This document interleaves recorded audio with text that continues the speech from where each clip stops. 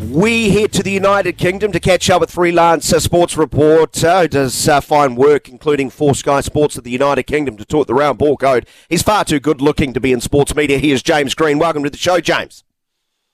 Thanks for having me. That's why I'm now on the radio, you see. The old face for radio.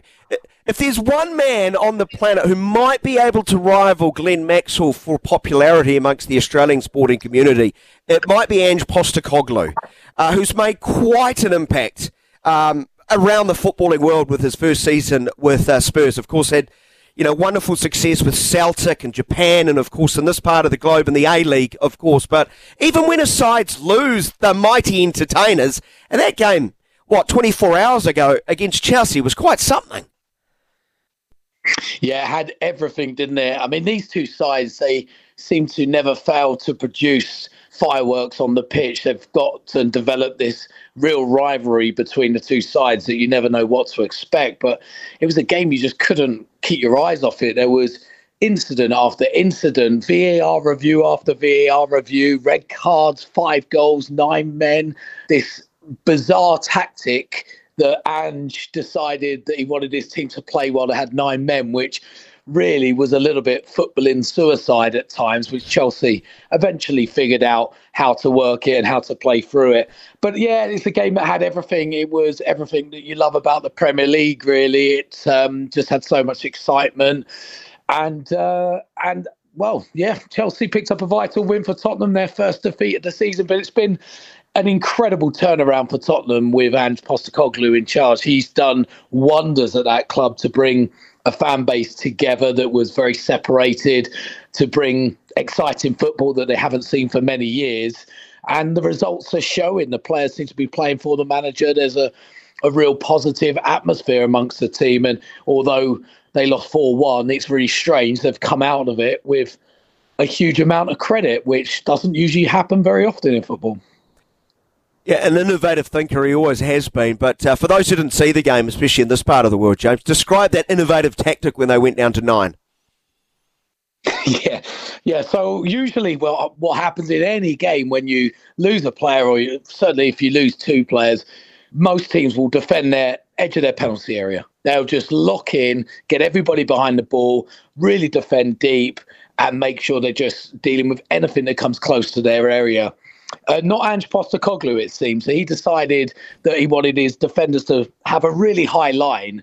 So they were literally defending on the halfway line, which meant there was a huge amount of space in behind them. And all it needed was a ball over the top or a through ball, and Chelsea were in. But it took Chelsea so long to really figure it out and to get that right ball over the top, make that right run. But eventually when they did, floodgates open, they figured it out, and 3 more goals were scored. So it was a bit of a surprise, but you've got to hand it to Ange, really, because he wanted his Tottenham team to still go for it. He wanted them to press Chelsea into a mistake and try and snatch a goal, and they very nearly did. They had a couple of chances right near the end before Chelsea had scored their second to go ahead. So a lot of credit, but at the end of the day, it's still a defeat, and 4-1 at home to anybody really is disappointing, to be honest. Yeah, it is. It's not helped by 2 red cards, of course, so you're down to 9. But, in this day and age of, cynicism, and I certainly can be accused of that for sure, there is a spirit about him, an endeavour, a willingness to attack that, lends us fans into a realm of entertainment, which needs to be admired, despite, a pretty sorry-looking scoreline at the end of the game. Yeah, very much so. Yeah, look, it did. I think watching it, there was, I think, a part of a lot of people that are actually quite encouraged by it. And the neutrals, it certainly added to the spectacle that it was. I think a lot of Tottenham fans probably looked at it as well and went, well, why not? Fair play to them. And they were brave. And we've got to credit bravery in any sport that we see. And Spurs were definitely like that. And this wouldn't have happened under Antonio Conte. This just wouldn't have happened. They'd have dropped straight back. They'd have brought on as many centre-backs as possible, but not for Ange. He wanted to really go for it. And look, their bravery was very, very nearly rewarded.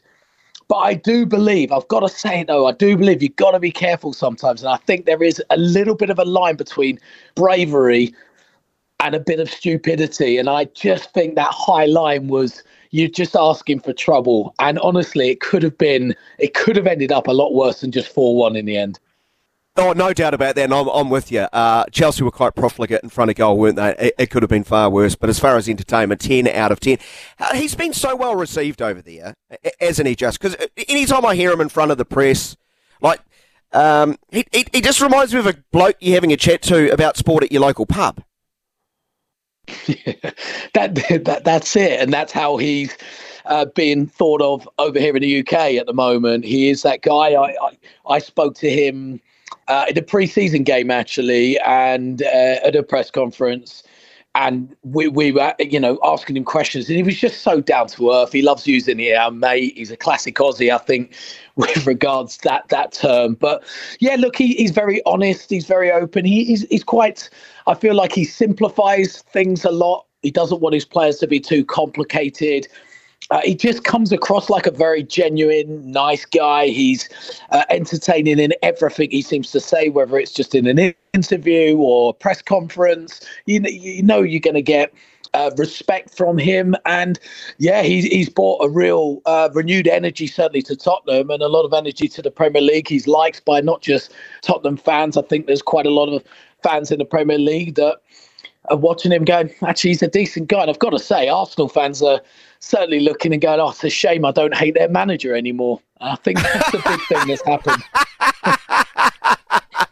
And he deals with controversy really well. So, as is always the case, your side concedes 2 red cards, you're going to be asked about it. I'll play you a little clip of how he dealt with the media after this game. No, I've already said that, that's whatever decision they've made. At some point, we've got to accept the referee's decision. That's how I grew up.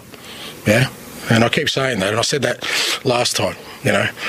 This constant erosion of referees' authorities, well, this is where the game's going to get. They're not going to have any authority, and it's going to get diminished. Yeah, it's a really important message considering what has happened more broadly this season, this week especially, with Mikel Arteta, the latest. And he's not the only one, Mikel Arteta, who's had a constant crack.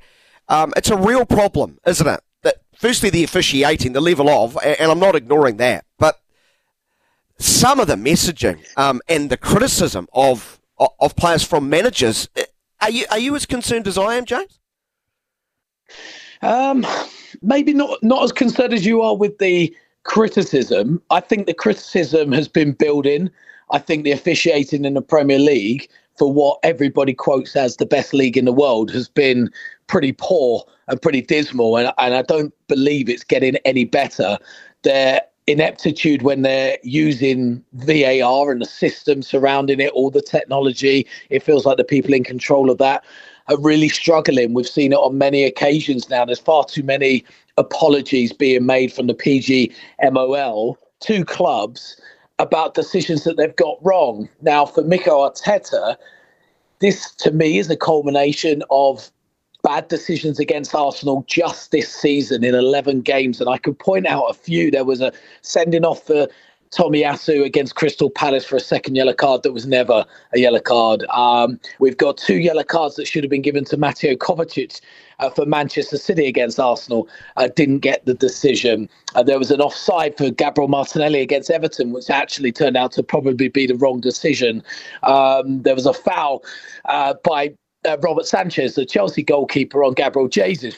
Arsenal got an apology, but it was still a mistake. And there's been a few more that I'm probably forgetting. So I think there's a culmination of that, which is important. I think with Ange's comments, though, I've got to say, I looked at it a little bit differently. And he has just come off the back of a 4-1 defeat. Now, yes, there'll be a lot of plaudits by how they tackled the game with 9 men, but ultimately they were in control of that game. And if it wasn't for some really poor decisions by a couple of their players to get themselves sent off, the result would have been different. And he's come out after the game and all he's done is speak about the respect for officials. Now, none of the decisions against his side were controversial yesterday. We must state that. They were clear-cut. And the Arsenal-Newcastle one, the decision, it wasn't clear-cut. And it was controversial. So I think Andy's but it's playing not a it very clear-cut well. goal either. I think he's it's not playing a clear-cut it very well. goal. Very good positive PR for his club. Yeah. It's subjective, though, the goal against Newcastle. It's not clear-cut either way. And did Arteta come out and thank the officials for not sending off Kai Havertz? You can't have it both ways, James, right? No, but obviously, look, we know, and you know, what football managers or any sport managers are always going to support his team. And he reiterated that stance today, that he backs his team, and he backs his team whatever the situation is. Look, the Kai Havertz one, yeah, it could have been a red card on a different day. We saw almost a similar sort of challenge by Destiny Udogie for Tottenham against Chelsea yesterday, and he was booked. Yes. He only got a yellow card where some thought it might have been a red card. But, you know, you look at that game, the Newcastle-Arsenal, you had Bruno Guimaraes who put a forearm in the back of the head of Jorginho in the Arsenal midfield, and that was checked and was deemed an okay challenge, which is just obscene, to be perfectly honest with you. And then, look, with the goal incident, look, I'll share my opinion. My opinion was whether the ball was in or out, it doesn't matter. One thing you're taught when you start playing football is you play to the referee's whistle. So you've got to carry on. I think there's areas where Mikel Arteta actually will look at his team and probably behind closed door question them for not playing on, not closing the ball down. But for me, it was just the most obvious push I've ever seen in a penalty area. It's so obvious. It's so blatant. And I think that's the most difficult thing for him to accept. And look, I've spoken to Mikel Arteta many times. We've done many one-on-one interviews, and he's a very smart, intelligent guy. And I think there's probably reasoning behind such an outburst. And look, I know some people might not want to see it from managers, pressure on officials, but we also sometimes bemoan managers for not being honest and open about how they feel. We bemoan football players for being so media trained with their answers. And actually, when we see that raw emotion coming out and see what it actually means when, you know, a decision goes against a team, that's what it means. This is elite level sport. This is the highest possible level. They're frustrated, like fans are. And I think we just saw that. And I think we saw that come out. And whether it's right, and maybe I think he was maybe slightly over the top, but I think he's trying to get his message across. And he's trying to get his message across that things have to improve. And the decision making at the PGMOL need to improve. The officials and officiating in the Premier League needs to improve. And that's not just Arsenal. That's across the board, because there are a variety of teams who have had some really bad decisions against them this season. Especially, you know, I'm going to point out somebody like Wolves, not the most maybe sexiest of teams in the Premier League, but they've had some shockers this season, and it's just unacceptable. And they want to change it, they want to develop it, and they want to make sure that we're not seeing these dreadful decisions being made on a week-by-week basis. Yeah, and it's important to say it's not just Arteta. You are right there. I completely agree with that. There's a lot of managers who have been rather unhappy, for sure. I'll get you out on this one. Champions League are on. Full round of games over the next couple of days. The early game, Borussia Dortmund surprising Newcastle United. Geordie's in a little bit of bother, are they? Yeah, look, the big thing for Newcastle was the defeat last week or the week before. My days are already losing me already, but when they lost at home to Borussia Dortmund, I think that was a big disappointment, and it was always going to be tough. And for Newcastle, they've had countless injuries. Their squad is heavily depleted at the moment, and they're having to cope with playing high intensity games. You know, Saturday would have taken so much out of them to play Saturday night in a game of such a high intensity against Arsenal, and then a few days later, they're in Dortmund playing in an equally hostile atmosphere as you'd find going to St James's Park. I think it was always going to be tough for them, and it was always going to be a tough group, as we know. But look, it's not over yet. They've got to make sure they do the business in their next game again at home to AC Milan. I think that's their next game, if I'm not mistaken, it might be the other way around, actually. They've got Paris Saint-Germain away maybe in a couple of weeks' time. But look, that group is living up to the reputation of the group of death, and yeah, it's not going to be easy for them. But look, I would never write them off. They've been their improvement under Eddie Howe, and a lot of people will point to the money that's been spent, of course. But you know what? They've brought in the right players, the right character. They've got some real hard workers in that team who are going to, you know, bust it for 90 minutes, put every ounce of effort in. and it's showing, and you need that when you're competing, not just in the Premier League, but in the Champions League as well. Yeah, and he's improved players too that were already there. It's a really good sign of a good coach. Hey, James, really enjoyed chatting. Really enjoyable time. Thanks so much for staying up late for us, mate. Enjoy those Champions League games tonight. Go well, sir. Thanks for having me. Appreciate it.